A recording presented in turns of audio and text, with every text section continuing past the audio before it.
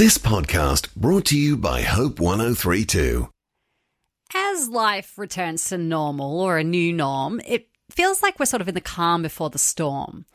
We're being told that COVID case numbers are going to surge, which is a really bizarre reality that as we gather again, we know that our freedoms are likely to lead to more cases, which will inevitably mean more deaths. And that's not something that we've really navigated as a nation. So this morning, I have Jane Thomas, a senior counsellor and psychologist at Anglicare, on the line to help us all navigate some of the anxieties we're all feeling. Morning, Jane.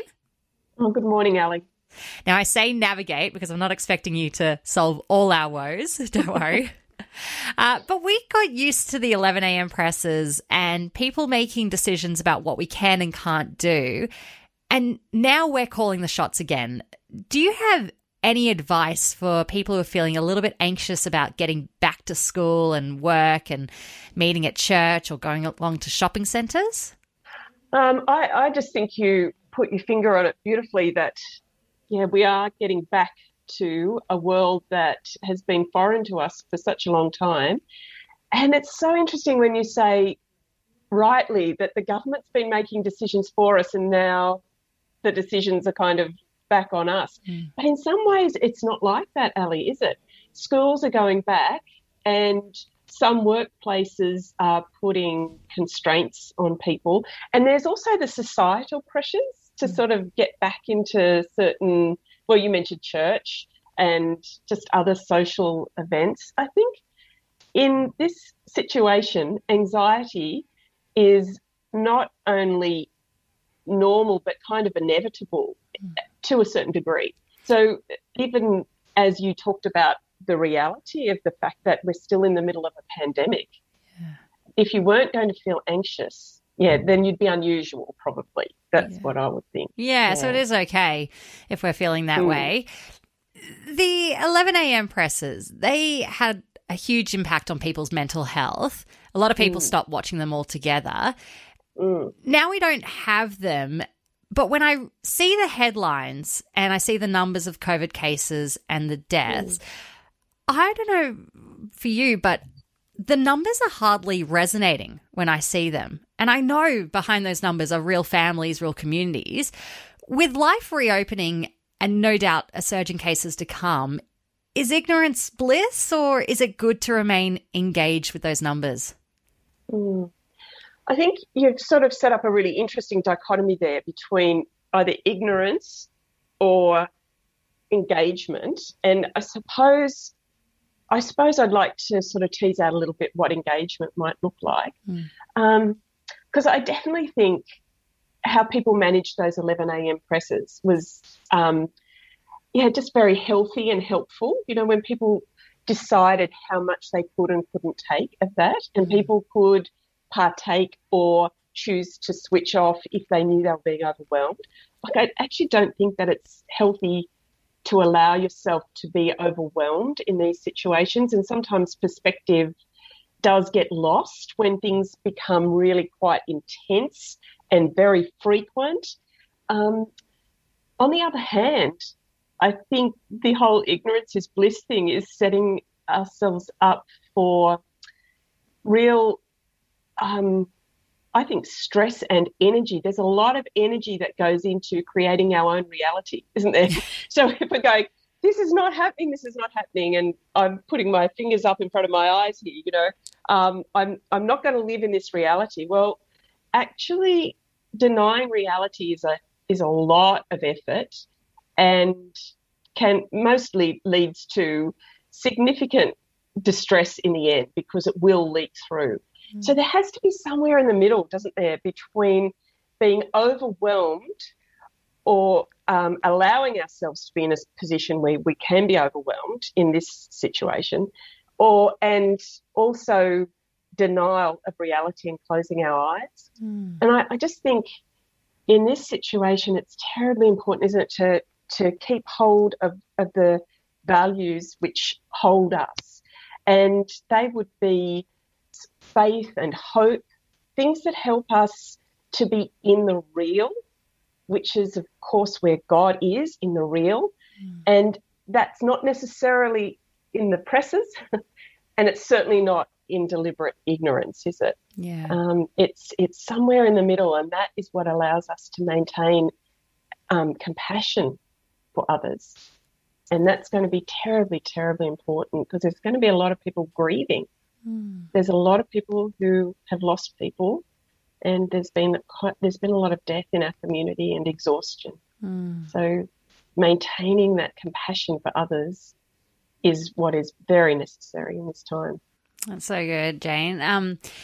A lot of introverts are quite comfortable in lockdown and have gotten used to, a slower pace to life. How important is it, though, to our emotional health to be in each other's presence, particularly thinking about going back to church? How important is it?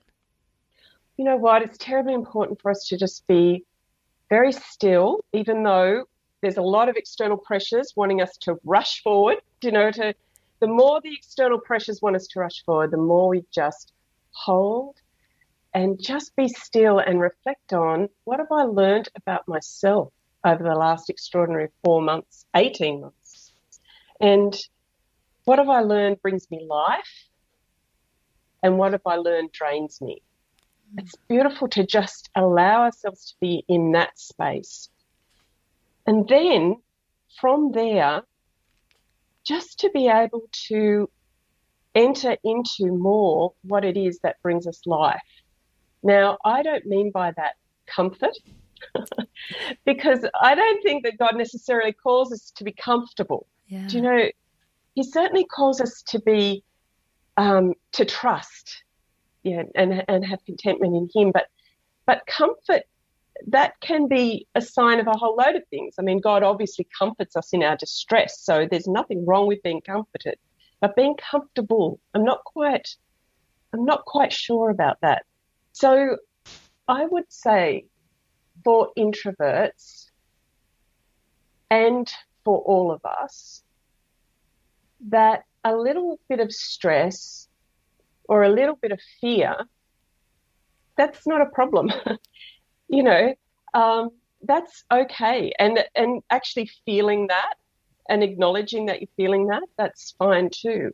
It doesn't mean just because we're feeling a bit stressed or a bit fearful, and notice I'm emphasizing bit. I'm not, people who are having difficulties, really extreme fear, seeking help is really important.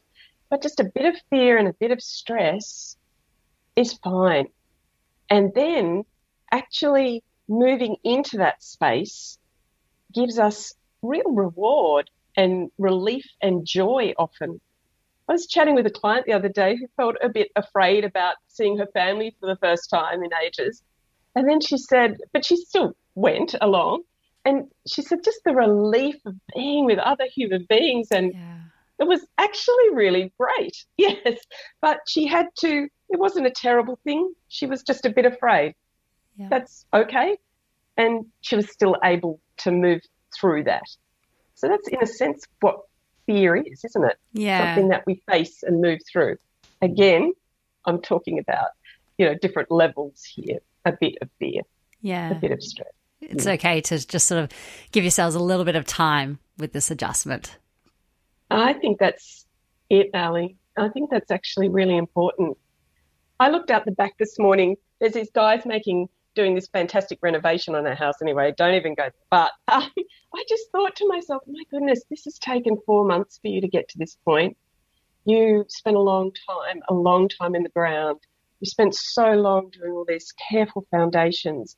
You've been really meticulous in the way that you've slowly gone up. You've done each step slowly. And I thought, why do I expect that my life is any different to that? Why would I put less effort into my own life and into the life of my community than these fabulous, dear human beings out the back of my house building a renovation? Yeah.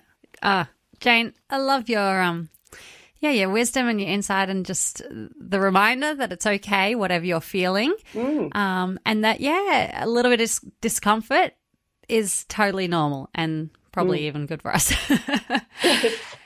Thank you so much, Jane Thomas from Anglicare, just helping us kind of balance or strike a balance between kind of our awareness and engagement with what's going on and not feeling overwhelmed by our anxieties. It's really helpful. Thank you. Oh, thank you, Ali.